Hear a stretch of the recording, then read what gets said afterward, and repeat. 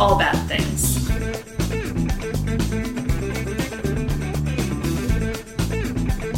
Tragedies, disasters. That's Bad things. trigger warning for everything possible. What? I'm caffeinated Rachel. I'm David. And this is All Bad Things. Welcome, everybody. Welcome. You can follow us Insta, X, Facebook, TikTok, Twitch, Blue Sky, Threads, at All Bad Things Pod. Email us allbadthingspod@gmail.com. Join our Facebook discussion group, our subreddit, and our Discord. Do all of those things. Yes. I don't usually consume caffeine. Had a Escazoo iced hot chocolate, which you will hear more about next week. Because we are recording out of order. I won't do the you're out of order thing again, because you'll hear that next week as well. But you are having a Guinness now. I am having an NA Guinness. An NA Guinness. Yes, a 0%er. A Guinness. Guinness. I actually, if you enjoy the taste of like a stout, like a Guinness. Can I try? Yeah, I think I'm sure it the holds flavor up. is probably the same. I think it really holds up, but prefer not to have the alcohol content of it. There's not a lot of alcohol. It kind of tastes the same. The Guinnesses aren't very Guinness strong. is like 3.8 or 4.2, Like 4 something like that. something, yeah. Mm-hmm. Yeah. They're made to... They're literally made to be...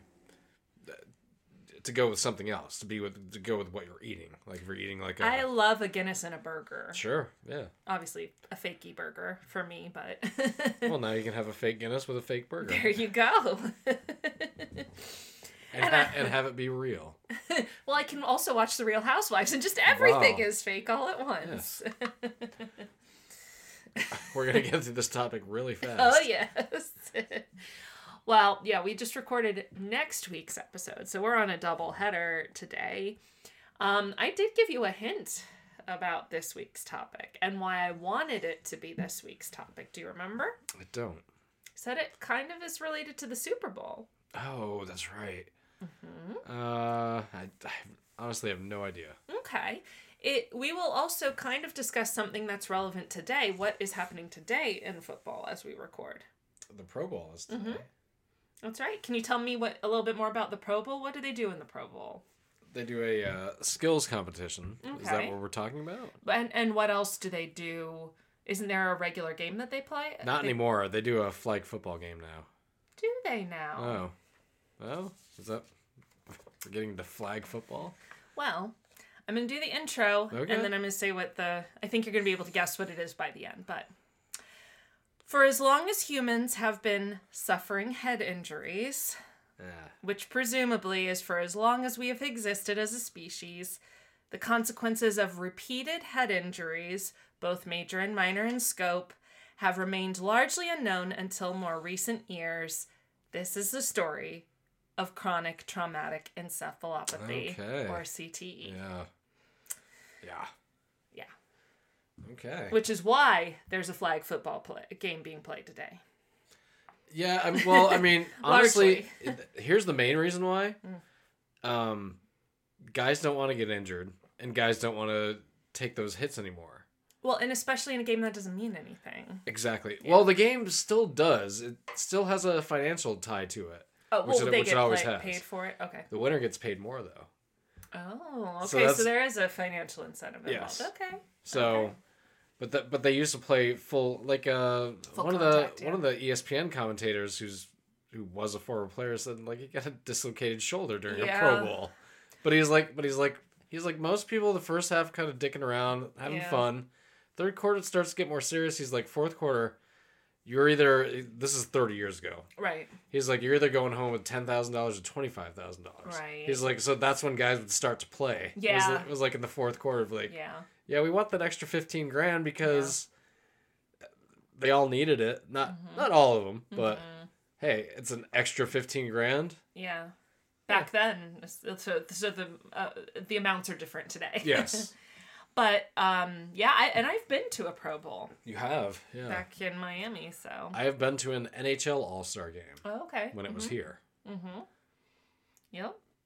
So, primary sources for this episode include a brief overview of tauopathy, causes, consequences, and therapeutic strategies by Miranda E. Orr et al., The Atlantic, the Cleveland Clinic, the Concussion Legacy Foundation, the CTE Society, El Camino Health, Johns Hopkins Medicine, Punch Drunk Slug Nuts, Violence in the Vernacular History of Disease by Stephen T. Casper, Reader's Digest Canada, the University of Virginia, and Wikipedia. So this first section, I'm calling it something my dad always used to say, Dane Bramage. So this is a pretty consequential topic because, as I said, this is something that has happened to the human species for as long as we've been around, which is many, many thousands and thousands and thousands of years. Though our pre-Homo sapiens ancestors have been around a whole lot longer than that, they probably had similar issues. In fact, animals in general can have this issue. Basically, if you have a head with a brain inside of it, you run the risk of getting hit in it, and if you run the risk of injuring it, you run the risk of injuring it more than once. Yeah.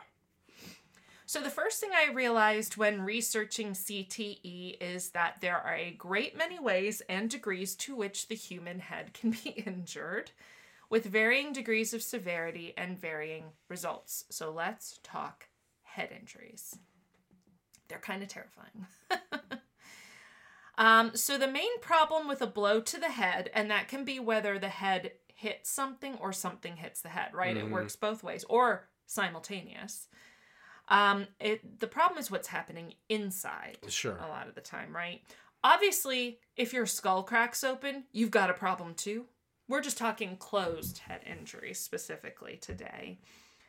So, of course, inside your skull is your brain, an incredibly vital organ to the body, to put it incredibly mildly. I would say the vital organ. It's up there. Yeah. I mean, obviously you need other pieces too, but right. None of it all comes together without. None of it works without the brain, right? Mm-hmm. The brain's regulating all the other organs, so for sure. On average, a human adult's brain weighs around 3 pounds and is comprised of about 60% fat. So I guess we're all fat heads in a way. I just thought that was funny. Anyway, I cracked myself up. You're talking about the things that you could put on the walls, the fat heads? Do you remember those? No, I just always thought it was an insult to call someone a fat head. Oh. No, what are you talking about? I've never heard of this. There was it was like a stick-on that you could put on your wall, but that's what it was called, a fat head.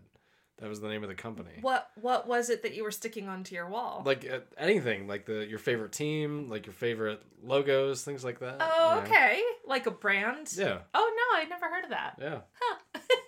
No, I was thinking of like an insult. Oh, you fat head. You know? It could be both, I guess. I guess. So, and the remaining 40% of the brain is mostly made up of water, proteins, carbohydrate, and salt.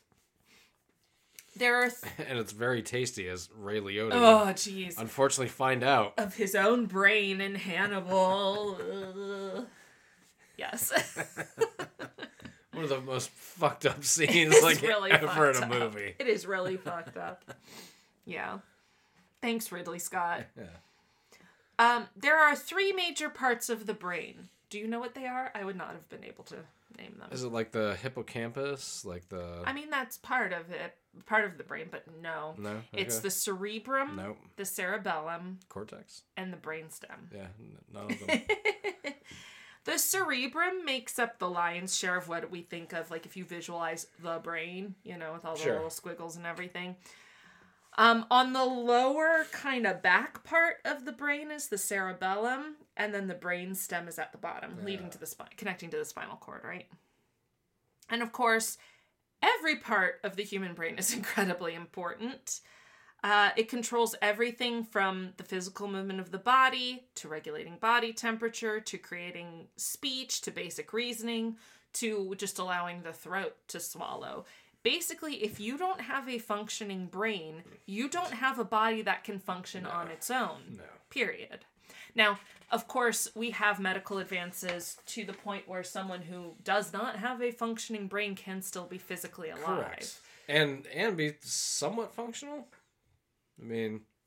How so? Can you explain? Well, I mean, it's such a broad topic, but that's what I mean. Like, you're not reacting to anything. That's true. You're not talking if you don't have a brain that's functioning on some level. Now, there are varying degrees to which the brain can function, right? Mm-hmm. So I guess that's maybe what I meant. But, yeah.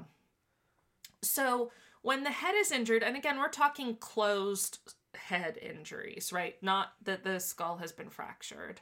But when the head is injured, it basically jars the brain inside the skull, making the brain kind of rebound against the walls of the cranium.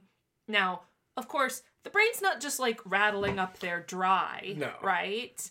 And then every time it gets like a tiny jolt, it bangs against the skull.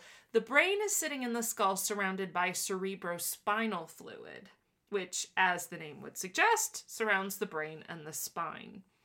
So, in instances of very light trauma to the head, the cerebrospinal fluid is sufficient to absorb the impact and protects the brain, at least from any sort of like lasting or consequential injury. But the stronger and faster the blow to the head or blow by the head into something, the less effective that fluid becomes at cushioning the brain. And it's not just a blow to the head, to be clear. A sudden change in direction of the head from forces to other parts of the body can cause the same issue, whiplash, right? An example of this is being checked in hockey. What? If you're slammed into the boards, now, no direct contact is being made with your head, right? It's somebody is body to body shoving you into something. But if your torso is then shoved suddenly in one direction, your head has to kind of come along with it. And that quick change in direction can be sufficient for the head to hit the skull, essentially, rebound against the skull. And can be sufficient to cause brain trauma. What? Oh, we're going to get even further into this. So that's called indirect impact in a head injury, right? Versus direct impact, a direct blow to the head. Not all trauma to the brain is created equal. So just like we have the Saffir-Simpson scale for hurricanes and the Richter scale for earthquakes, we have a scale for brain injury severity. It is called the Glasgow Coma Scale, or the GCS. And as the name would suggest, the scale was created at Harvard. Haha, no. That was my joke. Get it? I wrote that in, even when I wasn't on caffeine. Yeah. It was created at the University of Glasgow about 50 years ago, 1974. So patient... Jeez, that was 50 years ago, wasn't it? It was 50 years ago. Yep. So patients are graded on this scale to assess consciousness. So this is really interesting because I had not thought of this before. How would you describe being conscious? How would you assess if someone was conscious? Quite a question, huh? Mm-hmm. I mean... Like, what if... I guess, I mean... Mm-hmm. Man, but What if somebody, like... I guess there's a heightened state of awareness, I guess. Yeah, but if somebody, like... You saw somebody lying on the ground with their eyes closed, how would you determine if they were conscious? I'd, like, give them, like, a quick, like, slap on the cheek, or... Yeah, touch them, like kind of... You're looking for a reaction, right? Because a conscious person reacts. You can be asleep, and you're still conscious. Sure. Because if somebody does that to you, you're going to wake up. Yeah. Right? So, to be considered conscious, a person must either be awake, or if they're asleep, they can be woken up easily, right? They can be roused even nowadays, easily. like, especially if I saw the person get injured and they're unconscious, the thing is, like, do not touch them.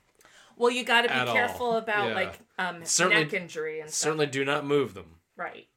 Yeah, you do have to be very careful about stuff like that. I watched like all the episodes of Jackass, and when one of them would get like seriously hurt, you would hear the medic guys in the background being like, "Don't touch him! Don't touch him! Don't like get away!" Well, because that's what we're here for, right? If there's any chance of like an injury to the spine or something, you can harm somebody by moving them without it not in a certain way. Yeah, absolutely. So you have to be considered conscious, you have to be either awake or, if you're asleep, easily woken up, like you can be disturbed and awoken.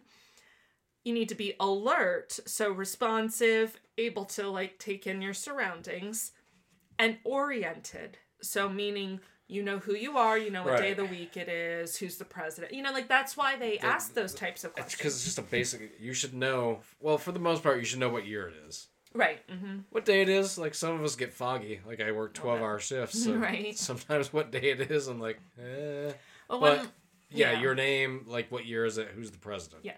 That's literally when my grandpa, who had Parkinson's dementia, when I went to the neurologist with him, the neurologist was asking him those things. What is your name? What year is it? And who's the president? Yeah. Like, those are like the... Of course, that's in the U.S. It'd be different in another country. And where do you live currently? Like, right, that could be another... Right, like what city do you live in? Yeah. Mm-hmm. So the GCS evaluates a patient's level of consciousness by assessing their eye response. So, like, are your eyes naturally open or can stay open? Their motor response, so their ability to move, and their verbal response, their ability to speak and answer questions. Of course, that would look a little different. Say somebody who doesn't speak, somebody who is nonverbal, that would look a little different. But a patient is scored in each area, and the higher the score, the more conscious the person is considered. So a quote-unquote perfect score, meaning you're fully conscious, is 15. So most people are a 15. Right? Just on an average day, we're at a Glasgow Coma scale level 15 right now, basically. Now, brain trauma is graded on a scale from mild to moderate to severe. A known brain injury with a GCS score of 13 to 15 is considered mild. And you can have a brain injury and still score perfectly on the GCS scale. A 9 to 12 is considered moderate. Anything under 9 is considered severe, like a severe brain injury. And because brain injuries are sort of graded on this scale, there's not really a clear delineation between a concussion and a brain injury. A concussion is a brain injury. Sure. Now, that's not to say all brain injuries are concussions. Exactly. Not all the same. Yeah.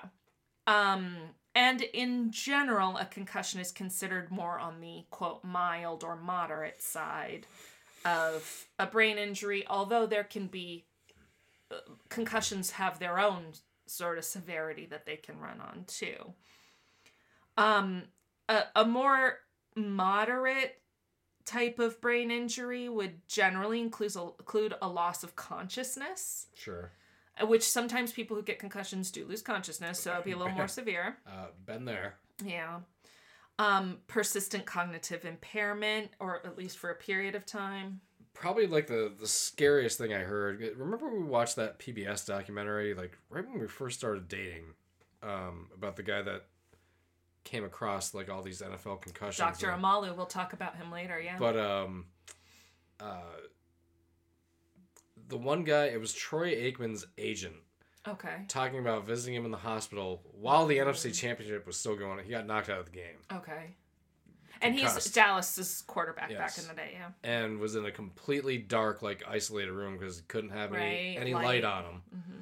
And, like, he kept asking his agent the same thing, like, over and over again, like, at 5-minute, like, intervals. Right. Like, did we win the game? His head was not. And he would cheer, like, he'd be like, yeah, you were winning when we... And he was like, it was over and over again. He was like... so scary. He was like, and that scared the hell out of me. Yeah. Yeah, because, like, will this ever stop? And he wasn't thinking he was going because it hadn't. Like, and he was asking it, and he said he was asking it in such a pattern. Yeah. Like, it was just like his brain was resetting. Yep, over and over again. Like, almost like when the the little hourglass comes on the computer or the pinwheel, and you're just right? like, it's just like does not compute. But can you imagine being hit that fucking hard that's what it does to your brain? Unfortunately, I can serious, because of all this research. Yeah. I mean, I've never been through something like that, but this is incredibly common for certain populations. So yeah, something like a severe brain injury almost always leads to hospitalization. Rehab usually results in permanent disability of some sort. Like we're talking major brain trauma. So a person can, like me, never be on a football field, right? One car accident, right? One or slip on the sidewalk. Yeah. I knew a person who was lifting weights and the weight bar fell on the back of their head. Jesus. Yep. Yeah. Fuck. Yeah. Literally changed the course of their life from then on because it was a traumatic brain injury, a severe traumatic brain injury. So, and you can end up permanently disabled. One slip of a weight bar. It's really kind of terrifying. Yeah. And it's sad but true, and has happened to a scary number of people in multiple settings. But for the purposes of this episode, we're not talking about just like this major brain trauma, one single thing happening. We're talking about CTE. Yeah. Which is a horse of a different color. Multiple. Yep. Many multiple brain traumas. You got it. So CTE is something that has gotten a lot of attention in recent years, but has been well identified for nearly a century. So in 1927, neuropsychiatrists Michael Osnato and Vincent Gilberti made an association between patients who had sustained mild head injuries and cognitive degeneration, right? So that your cognition, your ability to perceive and communicate and all that just starts kind of breaking down. Yeah. They published their findings in the 1927 Journal of the American Medical Association, and soon thereafter, further description of CTE came from a doctor with 3 last names for a name. Dr. Harrison Stanford Martland. Hey. There you go. We appreciate it. Yeah. Dr. Martland was instrumental in another disaster we covered. He identified that radium was what was killing the so-called radium girls. God, yeah. Really? Mm-hmm. I remember that episode. Yeah. Mm-hmm. We didn't write that up. We did not. I apologize because I can't remember off the top of my head who did, but that was a listener script. Yep. Mm-hmm. That was one of the most disturbing episodes. That was a rough one. Yeah. Mm-hmm. So if you want some you cheery, can listen back. Yeah, if you want to get cheered up. Something more disturbing than what we're talking about now. Mm-hmm. Well, it depends. We're going to get into that. So Dr. Martland was a well-regarded pathologist whose practice in forensic medicine was instrumental in not just identifying the effects of radium on the human body, but for identifying that boxers who became disoriented during a fight had in fact suffered brain injury, something he called being... Any idea? Traumatic? Punch drunk. What it was. Okay. Mm-hmm. Well, sure. A term he used as the title of his influential 1928 essay. And if you want to hear more about this, Lee discussed a lot of this history along with his personal experience with CTE in the story of Kim Duk-koo. Mm-hmm. Back in episode 286. I highly recommend you take another listen to that episode for some more context. So, by the mid-1930s... I can't imagine getting punched in the head so bad as many times, and as it's unreal. I can't imagine getting punched in the head. Like I don't have to. You know? I've definitely been punched in the head. I would say several dozen times at best. That happens to a fighter like in one round. Right. Mm-hmm. Like that. And I realize it's like inconceivable. Like it really is. I also realize I say that from a place of privilege as like a white woman socialized as a girl, and to be fair, because we're gonna get into this later, who has not been physically abused either, because that's a whole other ballgame. So, but like in terms of like if everybody had experienced CTE in America, like we'd have a serious problem. I mean, we've got a serious problem for many reasons, but anyway. By the mid-1930s, others had expanded on this idea of punch drunk. including in 1937 J.A. Millspaugh in the U.S. Naval Medical Building, who called it dementia pugilistica. And Lee talks about that in the episode too. This is also coming out of, obviously this is a bit like 20 years later, but this is also coming out of World War I was like the first mass like psychological event where people did all of a sudden like lose their shit. Right. Like it didn't happen to like a couple people, it happened to a couple thousand people. Quote, shell shock and exactly. all that. So that's where really like mental illness started to be taken seriously. Well, like it's happening to these guys we've trained to be soldiers on the battlefield, and now they're in a mental institution. Well, and it's interesting because it is sort of a fine line and kind of a difficult thing to determine between a mental disorder due to psychological trauma and a disorder due to physical trauma to the brain. It is a very fine line. Well, and both were being experienced during wartime, because that's a whole other exposure for CTE, which we'll talk about, but yeah. In 1936, psychiatrist Edward Carroll wrote an essay, also called Punch Drunk, discussing what he called a, quote, clinical syndrome of frequent occurrence among boxers, end quote. So boxers were really being homed in on here. Yeah. It's nuts. Because it's a population that is regularly hit in the head. Yes. Which is, there's not many. For a living.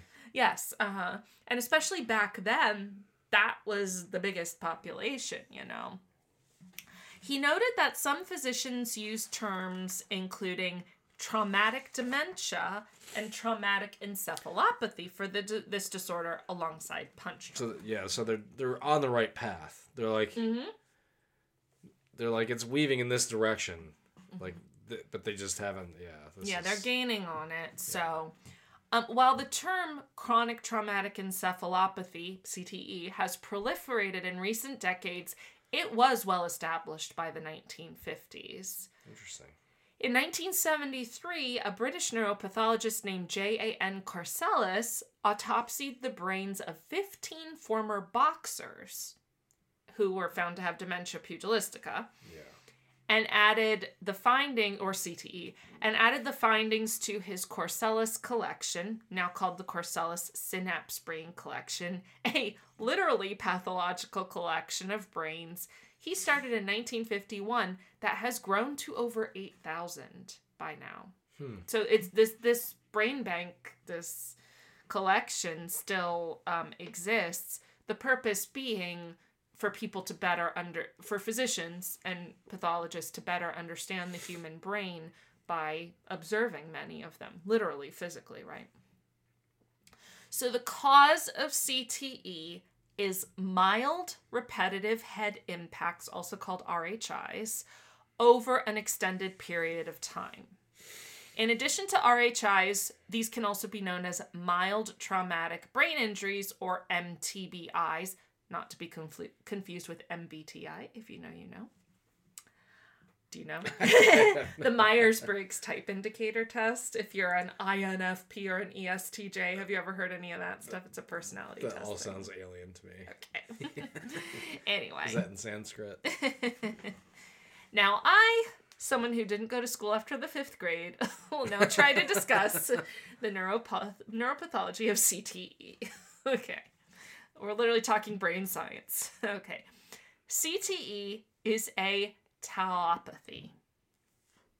Tauopathies are a group of progressive neurodegenerative disorders that are specifically marked by tubulin-associated unit, TAU, that's the tau part, protein aggregates in the brain.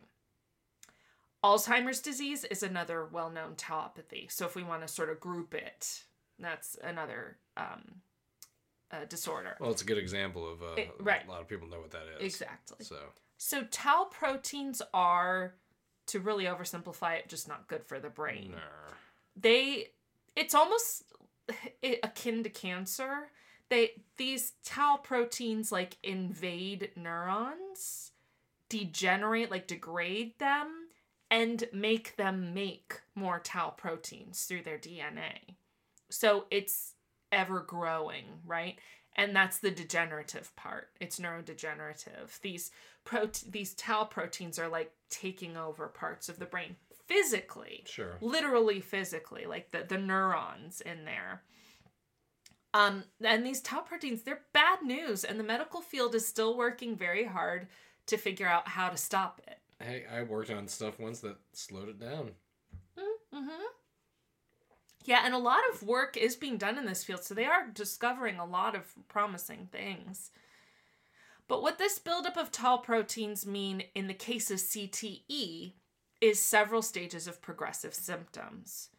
In stage 1, so the beginnings of CTE, symptoms include headaches, loss of attention and focus, concentration, short-term memory issues, depression, which is a big hallmark of CTE, sure. Aggressive tendencies, and executive function impairment. Those are all big hallmarks, I think. Yeah. Mm-hmm. Yeah. What people think of when they think of CTE, I think nowadays. Mm-hmm. In stage 2, all of those things, start to increase in severity. Plus, some additional symptoms may occur, like increased impulsivity, suicidal thoughts, and language impairments. Stage 3, all that keeps increasing. Plus, there may also be visual spatial difficulties. And by stage 3, most individuals are considered cognitively impaired. Sure. And then by stage 4, the disease progresses usually to the point of full-blown dementia. And this can take on the additional symptoms of paranoia and motor difficulties, like difficulty walking. The symptoms of CTE can take years to develop. Mm. So someone may have taken a bunch of hits to the head, but those tau proteins are still just kind of building up over time, slowly taking over. May or may not be what ends up killing the person. Just depends, right? If someone with a history of RHIs or MTBIs, so hits to the head, mild traumatic brain injuries, starts displaying those progressive symptoms, it might be suspected that they have CTE, right? But there is not presently a definitive diagnosis in those experiencing CTE while they are alive. The only definitive diagnosis of CTE is a direct examination of the brain, and by that I mean cutting it. So, an autopsy. Yeah. But before that, you're just showing symptoms that are... Right, and the problem with it is a lot of those symptoms can be similar to other neurodegenerative disorders, including Alzheimer's, including other things that are causing those dementia-type symptoms, or even mental illnesses. Yeah. So it's not, unless you can see the brain, you can't see that this damage has been done to it. Not definitively. Right. You can suspect it. Like if, and we'll get into football players specifically, but say someone was a football player for 10 years, and 10 years later, they start getting overly aggressive, having headaches, starting to have impairments or whatever. It's a good guess that they may be developing CTE. It's like, we're going to start there. But you know what? Hopefully it's not. They also could be developing another neurodegenerative disease. So it's not a guarantee. The brain is a complicated thing. It very much is. To say the least. And there's not even a brain scan they can do to see if this is what's going on. So, those, at least now, maybe they'll come up with something in the future, who knows.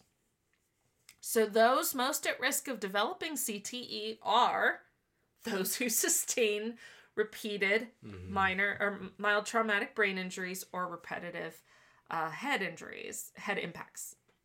Because most people don't hit their head or have their head hit on a regular basis, it does kind of narrow down the population most at risk. The most obvious population... Who is this happening to? Right. The most obvious population and the population that popularized this idea in the first place is boxers, right? Sure. Fighters. But anyone who sustains repeated hits to the head or jolts to the body resulting in whiplash are at risk. So it reminds me, like one of the first MMA fights I ever watched was from there was that reality show in the mid-2000s. I think it was an MTV show. Mm-hmm. But these two guys, they were going at it for like a contract, like a 1-year contract. Oh, that like making the the band, but it was a fighting thing. Something like, yes. Didn't Rogan host it? Didn't he host like some fighter show? He might have. I don't remember him on it specifically, but I watched like a couple episodes of it. But anyway, these two guys like beat the absolute fuck out of each other for like 15 minutes. Yeah. And looking back on it now, like I'll have to pull it up at some point, see if I can find it. Like their post-fight interview for both of them, they both had like severe fucking brain damage. Oh my God. Like you can just looking back on it now, it's like both of them could barely speak because they were all just fucking fucked up, but they're still just had so much adrenaline going too. Mm-hmm. But oh my God, it's. But back then it was like, oh, he got his bell rung. Right? Yeah, exactly. Literally just did not know. Mm-hmm. Well. Did not know to apply it to. It wasn't popularized, basically, and I don't think a lot of people really understood the severity of it. You got to take some concussions if you want to play in the NFL. Well, and that leads to a whole other line of ethical questioning, which we'll also get to. All right, so of course, football is what immediately comes to mind for most of us for a specific reason that we will get to, but I do want to cover some other populations. So there are other sports other than football that involve repeated hits to the head, along with boxing, other combat sports, kickboxing, mixed martial arts, the wrestling. Football. Yes, well, the risky sports include wrestling, hockey, rugby, and soccer, or like you said, association football. Soccer isn't a, quote, contact sport per se. No. There's a lot of contact going on. Going up for a header. Lots of falling. You're hitting that ball with your head. That can cause an MBTI. And how many people have run head-to-head in each other? Oh. That's horrible. Yeah. That's very traumatic. So that's a whole other thing. So beyond sports, those who are or were in the military and exposed to explosive blasts may also have MTBIs. Concussion blasts and things like that. Or just sustain head injuries in combat, Other vulnerable populations that are much less researched and discussed include domestic abuse survivors. There are instances and studies of one particular one I saw. I didn't put the details in here, but I think it was a 76-year-old woman who had been repeatedly beaten by her partner and showed signs of CTE. Oh my God. And there are also people who, due to either developmental or mental disorders, may actually hit their own head, either with their hands or like against a wall or something.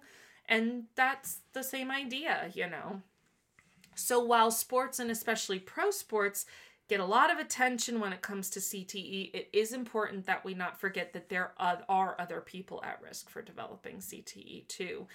And anyone who has a history of RHIs or MTBIs is potentially vulnerable to this disease, and medical research should keep that in mind too, and policy decisions as well.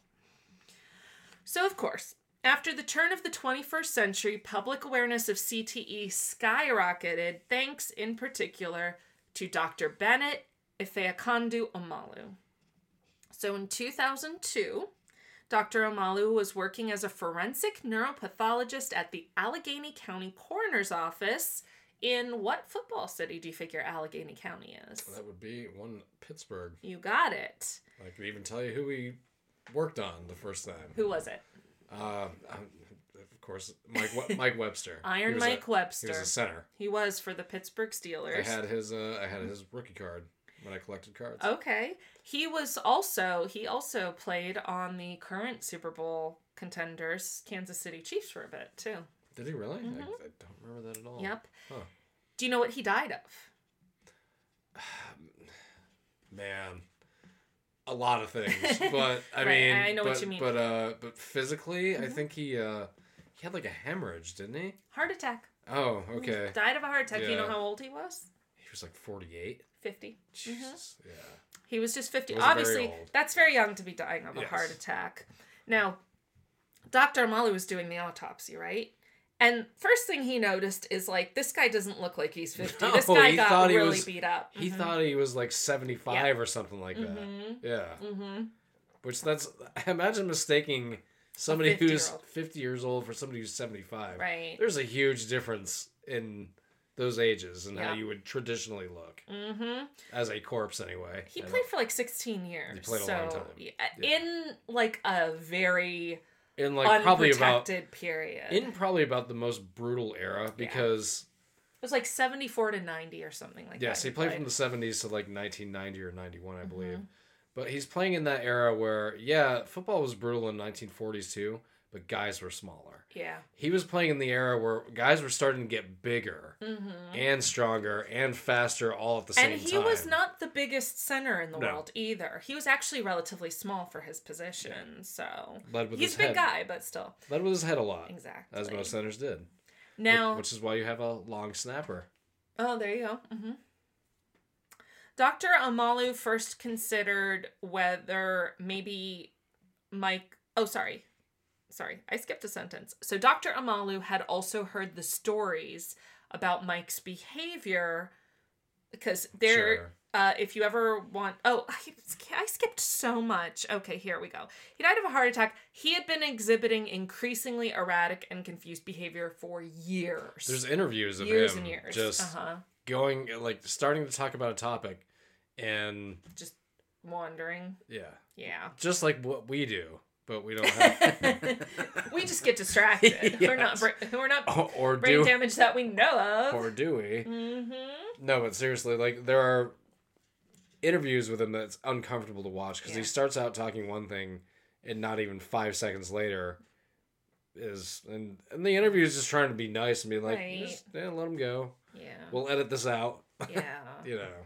But yeah, you can look up the details of his story. It's really sad. It's really sad. It also really broke down his marriage because of just the inability to cope. He, his wife found out they were basically going bankrupt because he was not keeping their finances because he couldn't, he couldn't mentally function that way. He was done. By the time he retired, which would have been around the time he was probably about 40.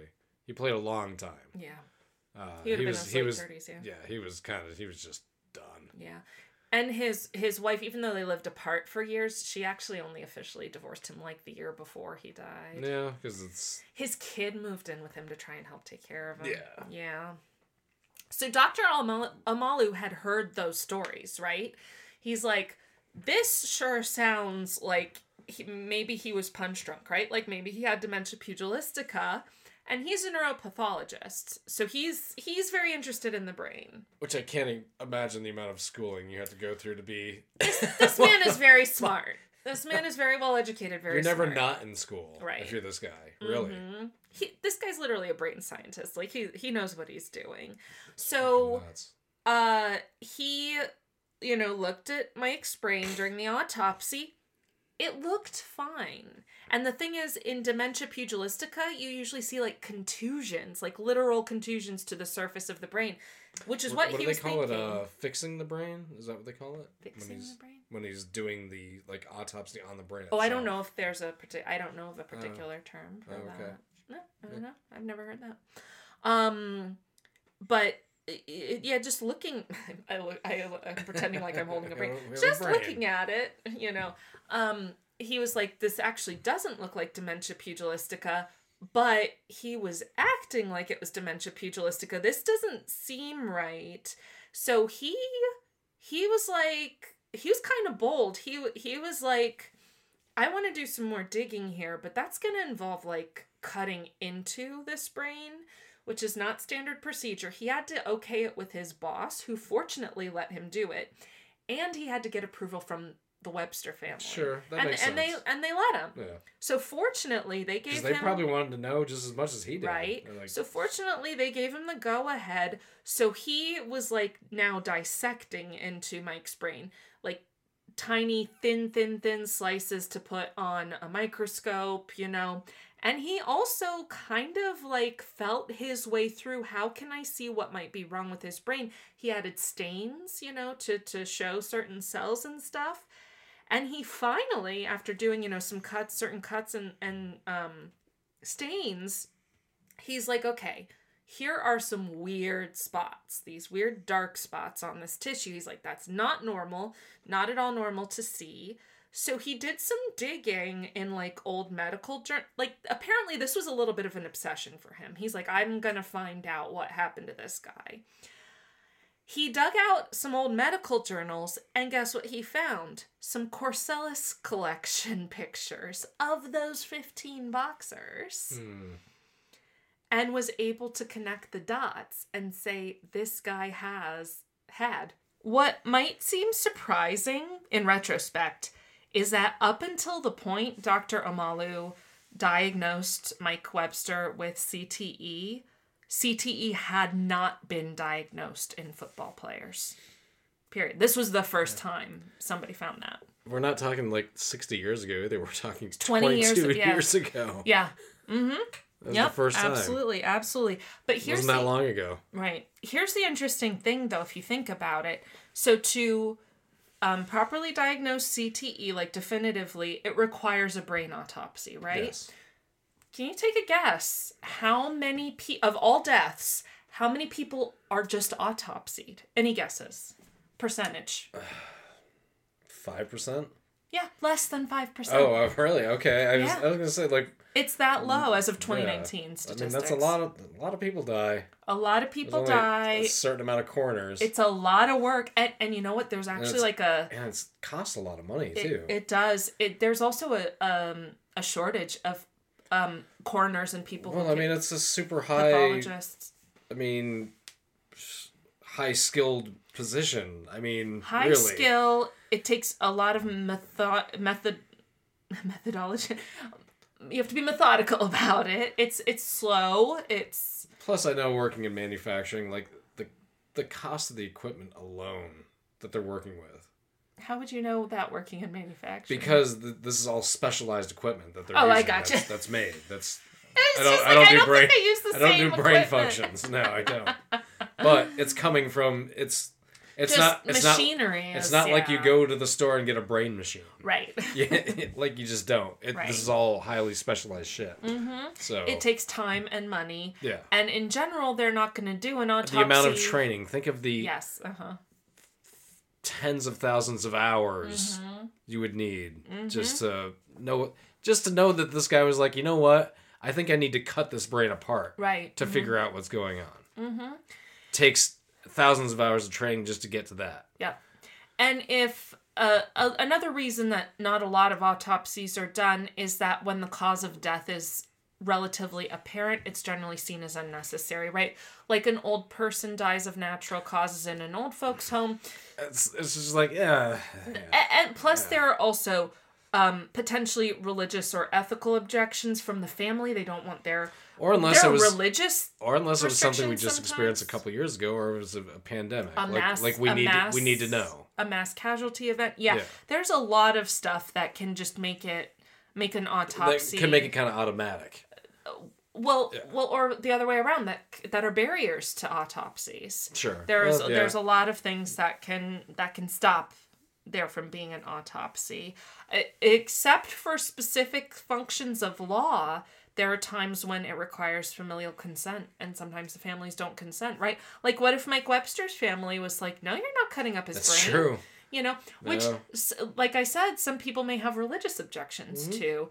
Like, because some people have genuine spiritual beliefs. Or just like, what are you doing to my dad? Right, like, why? Or what's the point? Yeah, why are you experimenting? What do you do? Yeah. There's a lot of stuff, so... But thankfully, they were like, hey... We want to know, too. But basically, this was kind of like a unicornish event that it even happened, because not only was Mike autopsied in the first place, which, considering he died of a heart attack, probably my guess is he was autopsied. I couldn't really find definitively why, but because he was so young have died suddenly. I'm also going to guess it had something to do with his pension, too. Could be, yeah, because whether there were survivor benefits, that sort of thing, yeah, that's true.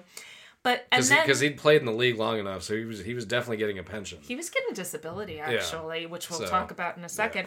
Yeah.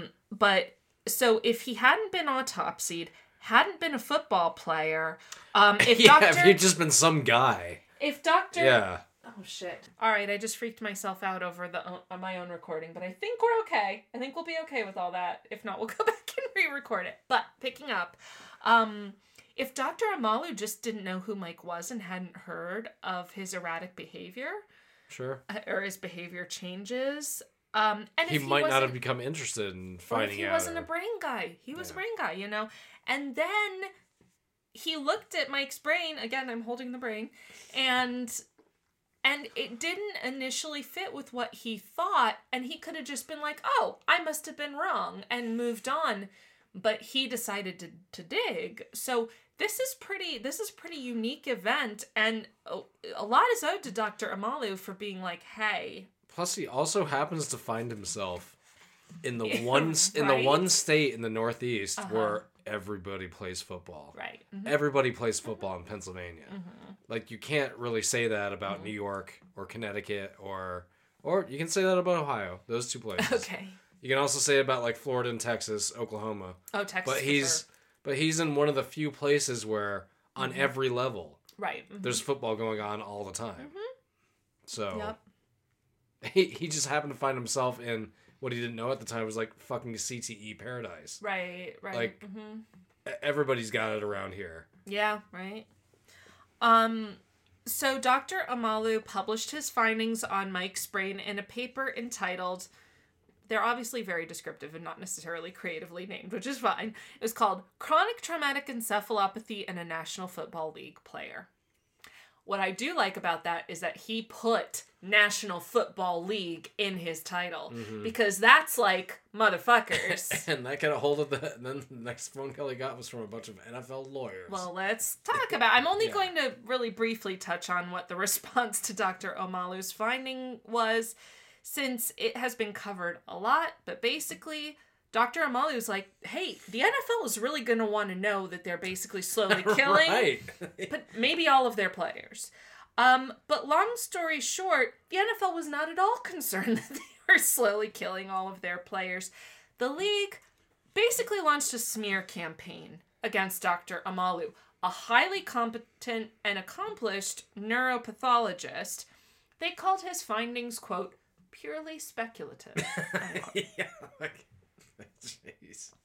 And to further illustrate, like, just the callousness and, like, literally does not give a shitness of the C-suite of the NFL and the individual teams, Pittsburgh Steelers owner Dan Rooney of the Rooneys, as in Mara Rooney, the actor, and who's the other one? There's Mara and Rooney Mara and Kate Mara. Yes. And their other grandparents own the New York Giants. Oh, the Giants, that's right. Anyway, this is their fucking family member. This is crazy. But anyway, he said, he was quoted while discussing granting Mike Webster disability pay, right? Because he did get disability pay. He said, quote, everybody gets hurt in football, but very few players get hurt permanently, end quote. I mean, even at that time, that wasn't true. It's bullshit is what it is. Now, on the grand scale of things, did people come out of the NFL like Mike Webster or like other people who were paralyzed and stuff like that, which happened? No. Statistically, no. We're talking like 5, but... Almost all of them come out of there broken the fuck down. Exactly. But it was enough people. And you have just enough Joe Schmoes out there that maybe they played 4 or 5 seasons. You never heard of the guy. And now he can't walk up the stairs. Well, here's the other thing. Like this was thankfully a known person. Right. Yeah. But the other thing is, like, okay, Tom Brady, right? He took care, he had all the money in the world and always did take care of himself very well, right? Because he had the resources, he did it, he was very dedicated. For that. Right. Known for that. He dedicated his life to it. If Tom Brady now at age, what is he, 45, 44? He'd be 46. 46, okay. He's just a little bit younger than me. Okay. So if 46-year-old Tom Brady, in the position he's in now, had been 46-year-old Tom Brady who never played football, who would be in better shape? The answer is probably 46-year-old Tom Brady who never played football. He will still have lasting impacts regardless of how well he took care of himself. Football fucked him up no matter what. Even if, if, like you say, that he was just as obsessive about his personal health, right? It's not close, though. I mean, it really isn't, because the amount of shit that you need to go through therapeutically to play in the NFL, especially for as long as he did, like, a human body's probably just not meant for that. Exactly. I mean, really. And he's still more broken down than he would have been if he hadn't played. If he had just been some guy. Period. So, anyway, also... If he'd been Tom Brady LLC. Right. Insurance from State Farm. Right. Which we wish he'd had been.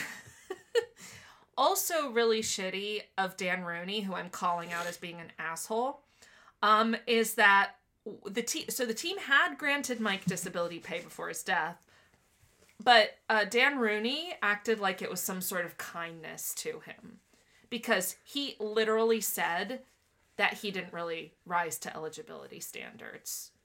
And if you ever want, like I said, want to read up on Mike Webster's story, he 1000% was disabled. Oh, for sure. So for this asshole to be like, we threw him a bone, we did him a kindness. Fuck you. Fuck you, Dan Rooney. I said it. He's never going to listen. Who cares? Who gives a shit? Well, if we get a cease and desist letter, I guess we'll know. Can you imagine if we got a cease and desist letter from the Pittsburgh Steelers? That's what shuts our podcast down, is the Pittsburgh Steelers. Some of those teams are that fucking petty. I mean, they are. You know what? I mean, fine. Yeah. Do it. Fucking dare you dipshit. They're not going to. But no, of course they're not going to.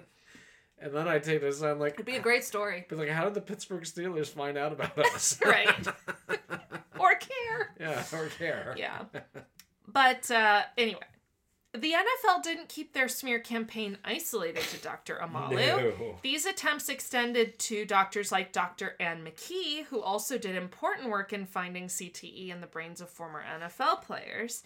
And it wasn't until enough attention was paid to the issue through the media, through public perception. Which even that, I mean, the NFL had a lock on that too. Yeah. I mean, that was an easy go around by any means. Right. But eventually, like, basically the media and the American public came around to the idea that this was not speculative in any way, shape, or form. This was happening.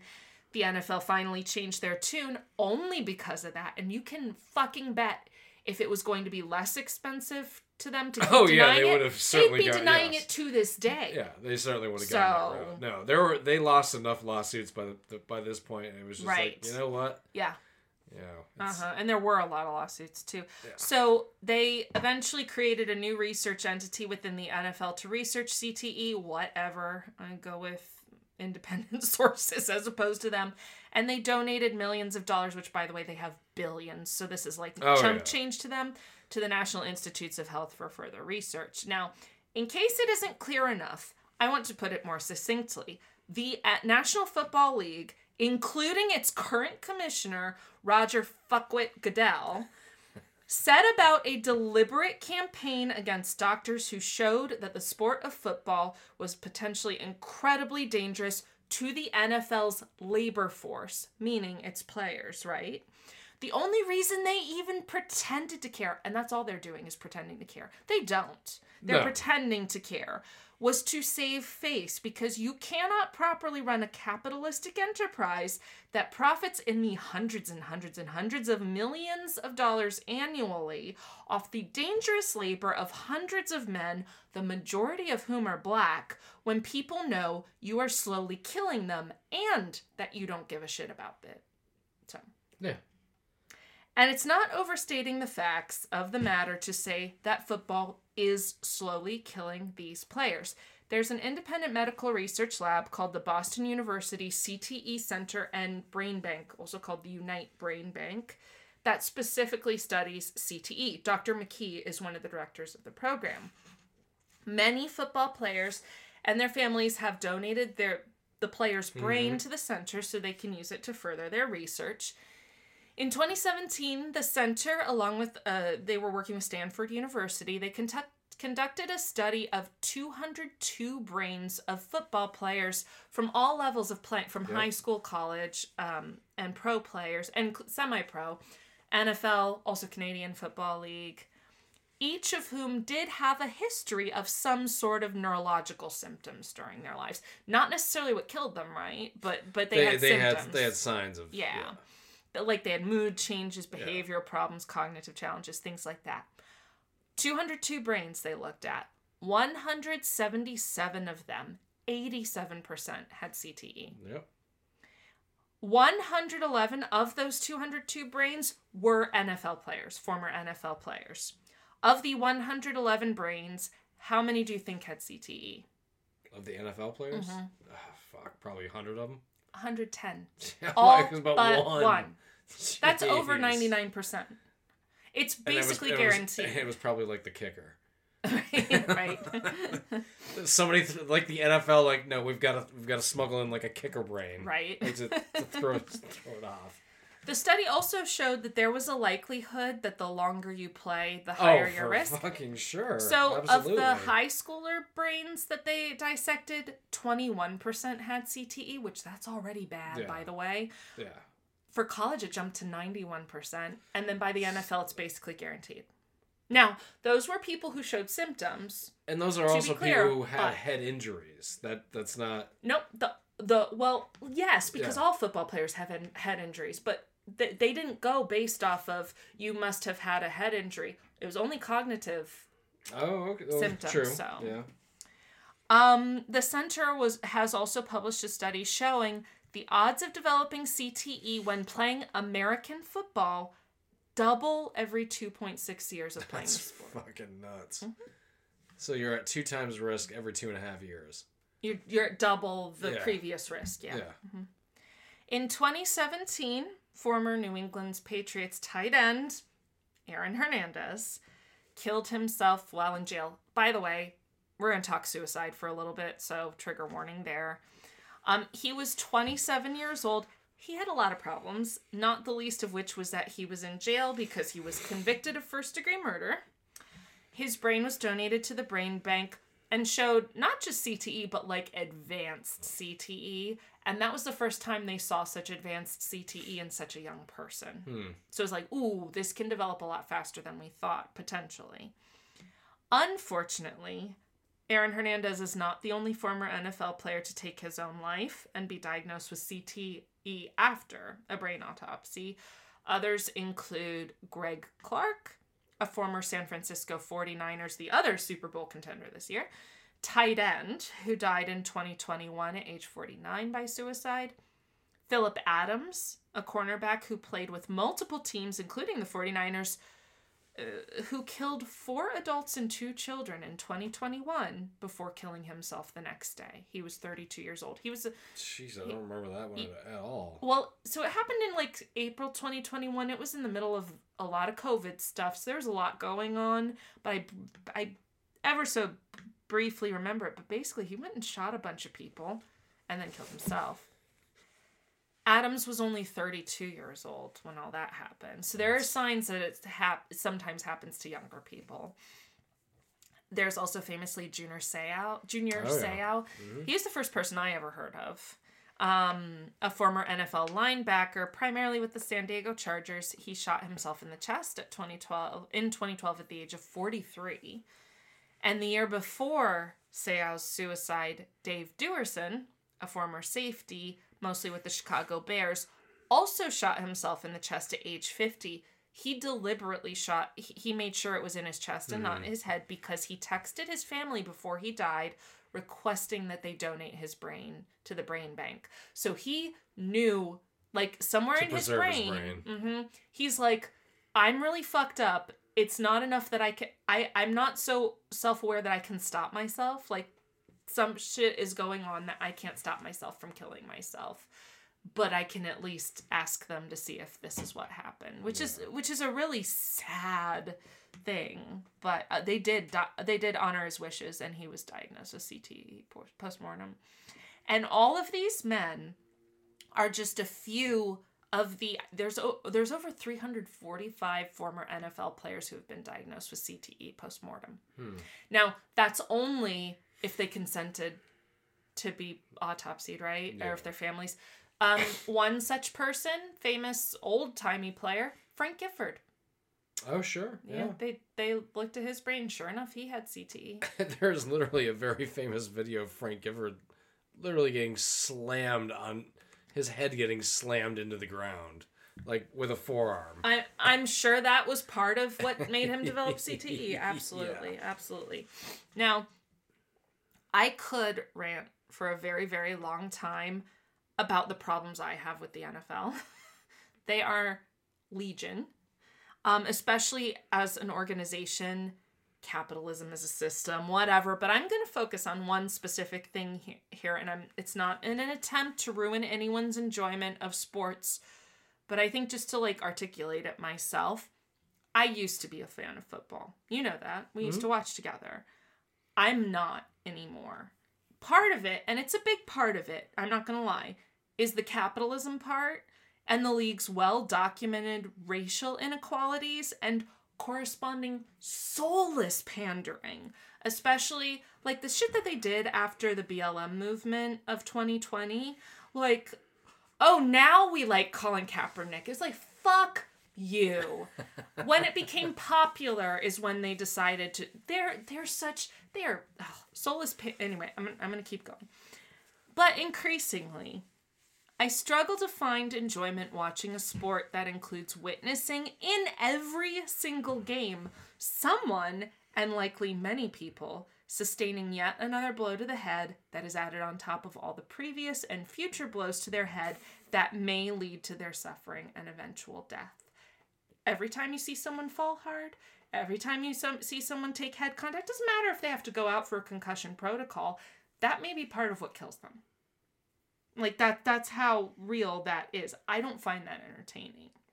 And look, I don't want to pretend that I'm somehow superior in not finding that entertaining, because I do watch The Real Housewives, and trust me, I am fully aware that the participants in that show, which I do find highly entertaining, are being mentally injured through their participation. You see that just suffering, in a different sort too. Of way.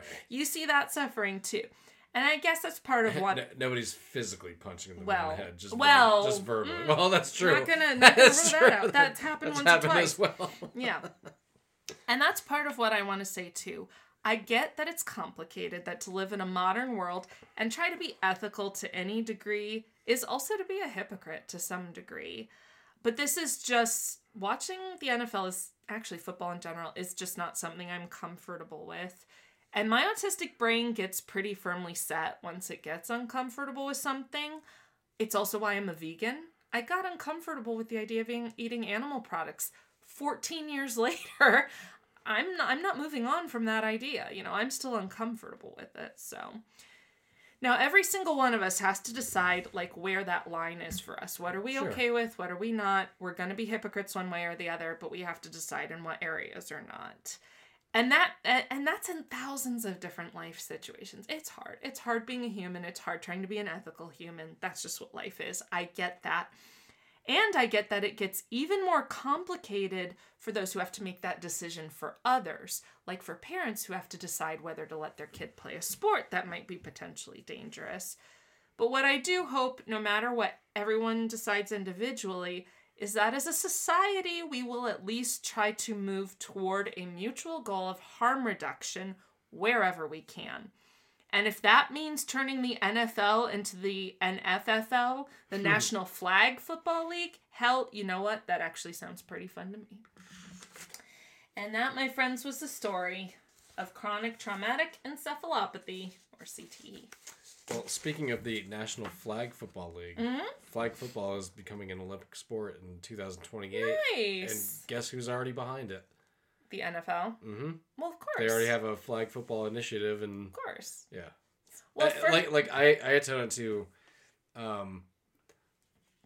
all the smoking cessation stuff, and guess who makes all that? The tobacco companies, right. Mm-hmm. So they can make money on both ends. And if public opinion turns to it, they'll follow it 100%. Because Roger Goodell, his primary purpose is to make money. Money.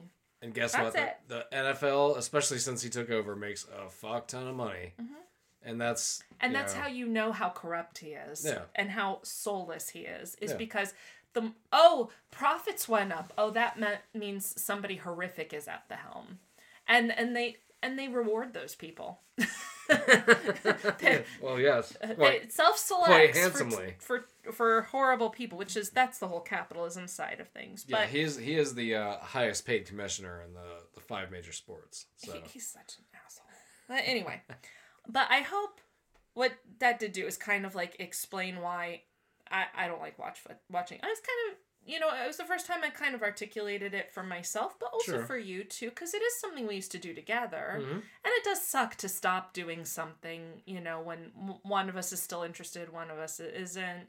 And that does suck, but it's because, like, once you know this stuff, at least for me. You were just done. And the way I looked at it was, the way I look at it now is like, all right, at least this generation coming up, at least they know. I mean, and that is a big thing. Like, look, I'm not... And Lee talked about this, too, in his Kim Daku script.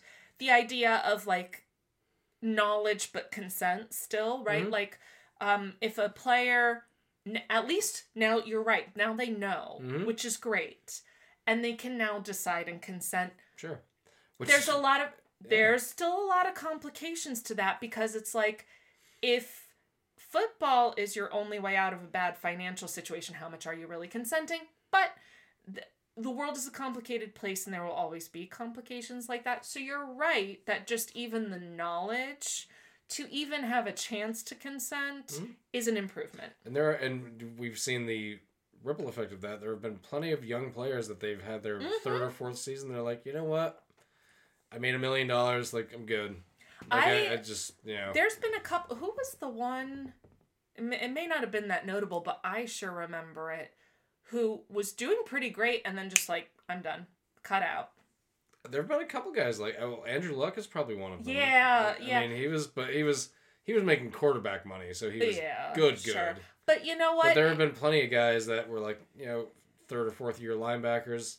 They made their minimum base salary, and after 3 years, they're like, you know what? I'm on like 6 different pain medications, and I want to do something else. I want to coach football, or and can't play it anymore. It is all completely intertwined with issues of problems with capitalism, and once you're talking capitalism, you are talking racism. But the NFL is really bad in terms of racial inequality. That's why there's like 50 plus, over 50% of players are black, and like there's a black coach or 2 black coaches, and nobody's a black owner because of the racial disparities in how high you can get in the league, basically, is definitely still dictated by white supremacy. It's a former good old boys network. Whereas it's still a good old boys network, but not even close. I get it. I get what you're saying. It's better, but that doesn't mean it's good. No. So I get what you're saying. It's not what it used to be, which is great. I mean, they also don't still play with leather helmets. Yes, there are improvements. It doesn't mean it's good. But there's still a long way to go. But it was interesting. They came out with their flag football initiative commercial the other day, and I was like, yeah, they're gonna go all in on this because they want people to not notice. And I think ultimately maybe they might be doing the smartest thing, being like, you have a choice. You can play the flag football if you want to. Right. Or you can play the full contact football. We're not forcing you into one or the other. Like it's it's up to you. Yeah. Having played full contact football, it's not that much fun. Yeah. Right? And I can't imagine playing on the fucking NFL level. That's nuts. Like I can't imagine what those guys physically have to go through. Right. I just played in high school for 2 years. And it wasn't that bad because I didn't play that much. But I mean, I saw guys and I took hits myself where it's just like the hardest I've ever been hit in my fucking, like the worst like pain I've ever felt in my entire life was during a football practice. Like by far. Like and it was just like you experience types of pain playing that sport, playing hockey, wrestling. That you're not going to experience like in any walk of life. You're just not. Well, and nobody's going to experience what it feels like to like man up against somebody you're both going 20 miles an hour and somebody loses. Well, and not to get super morbid, but there's a chance you could develop CTE. You've taken multiple. I mean, I doubt it, but yeah, I sure hope not. And it was when you were much younger, Mm-hmm. hopefully. And the longer you play is correlated with a higher risk. All that I was done playing organized sports when I was out of high school. That's great. Yeah. But I will say that if you start showing neurological stuff and I ever get the chance to have your brain autopsied 100% well. Just have an autopsy just for the fuck of it. Just for fun. Yeah. Like, I'm kind of curious myself, even though I'll be dead. Right, you won't be able to know what happened. Yeah. Well, I want to go to the body farm, but I'm happy being autopsied too. If you want to cut me up, that's fine too. There we go. That's a good way to end the episode, probably. So, have fun with watching the Super Bowl, everybody. I will be not partaking, but... Yeah, I mean, I'm just not into it this year. It has nothing to do with CTE. I'm sick of the two fucking teams that are in it this year, but whatever. And my team will never be in it again. Nope. So it's probably a good time to give up. Yeah. Anyway. Right? No. So, that was chronic traumatic encephalopathy. This has been another episode, or CTE. This has been another episode of All Bad Things. I'm David. Or ABT. No, go ahead. Sorry. Go ahead. This has been another episode of All Bad Things. I'm David. I'm Rachel. We'll see you next week.